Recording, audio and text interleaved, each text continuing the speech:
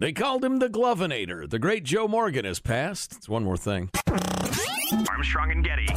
One more thing. What now? Joe Morgan, who was a great infielder for the Cincinnati Reds in the 1970s during the Big Red Machine era, has passed. The only reason I bring it up is because one of my golf buddies was the Reds' AAA second baseman for Joe Morgan's entire career. Oh, tough break. And that was before free agency. So he spent his entire career waiting for Joe Morgan to get hit by a bus. Well, if that were to happen, that's the way it goes.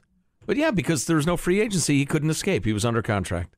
So he hardly got a sniff. I think he was up for a fair amount, but as a backup, and never really got to play Major League Baseball back in the day. I loved baseball at that point. It was terrible for the players. It was great for the owners, great for the fans. 2 out of 3 ain't bad. Huh?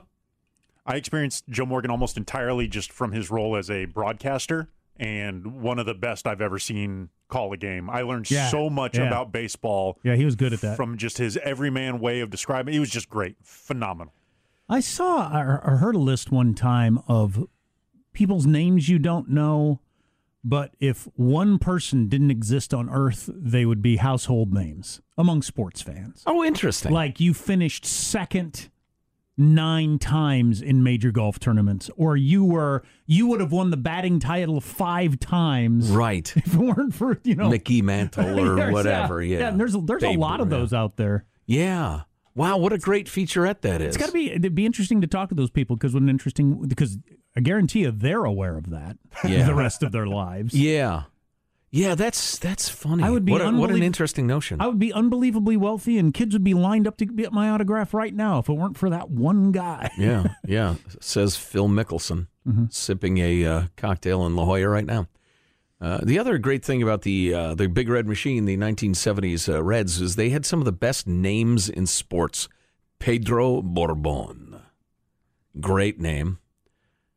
Where's my favorite one? Cesar Geronimo. Oh, yeah. Oh, what a great name. And finally, I believe he was a kid at the time, Champ Summers. I wish my name was Champ. My parents could have named me Champ. They didn't. And, of course, betting on the sport, Pete Rose was on that team. Yes, he was. Was he still? I'm looking at the... and, of course, the great Johnny Bench. What's that? I think he could have been gambling the whole time, but I think most of his gambling was his managerial stuff. He wasn't gambling as a player, I don't think. Yeah, well, yeah, he may have been. Degenerate gamblers gamble. A buddy of mine last year, not this past summer because it was pre-COVID, but he was in Vegas, and he said, I just walked by Pete Rose sitting at a card table, and there's nobody around. Wow. He's sitting at some casino at a card table completely alone, hoping somebody will come by and want to sign baseball. Waiting for somebody... He was the biggest sports star in the world when I was a little kid. What were they charging? Do you remember that? I don't know. Yeah. Pete Rose was born in 1941. Ooh. Yeah, how about that? Still not in the hall, the HOF.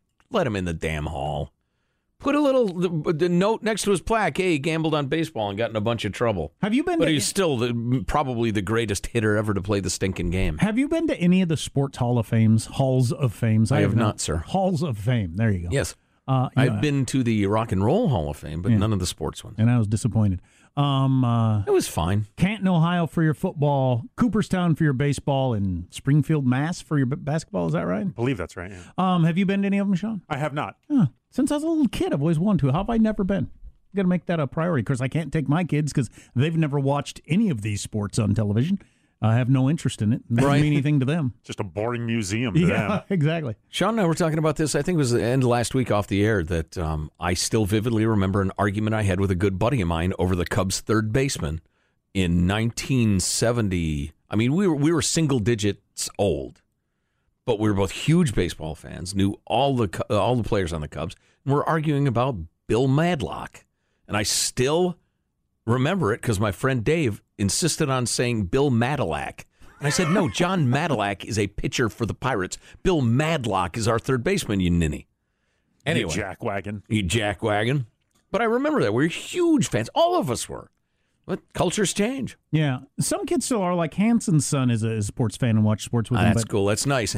That's nice, Hanson. Yeah, and I would like it if my kids did, but they just have no interest, and neither do any of his friends. I mean, none of his friends. It's not like his friends are wearing Dodgers gear or 49ers hats or anything like that and talking about the games, and he feels like left out. No. Well, your son is also more of like the X Games sort of stuff, right? He like skateboards and goes to the skate. Yeah. So are they aware of, I don't know what like the modern equivalent of like a Tony Hawk would be. Do they talk about those sort of quote unquote athletes? He does know some of those names. Right, he certainly knows more of those names than he knows any. Those skateboarding drug addicts are no athletes. Are you kidding me? It doesn't take any skill to just roll down a hill on those things. Stupid. Those skateboarders at the skateboard park are the best athletes in the town. And they're apparently impervious to pain. Come on. You're bleeding, you see. Almost stuck the landing, though. Yeah.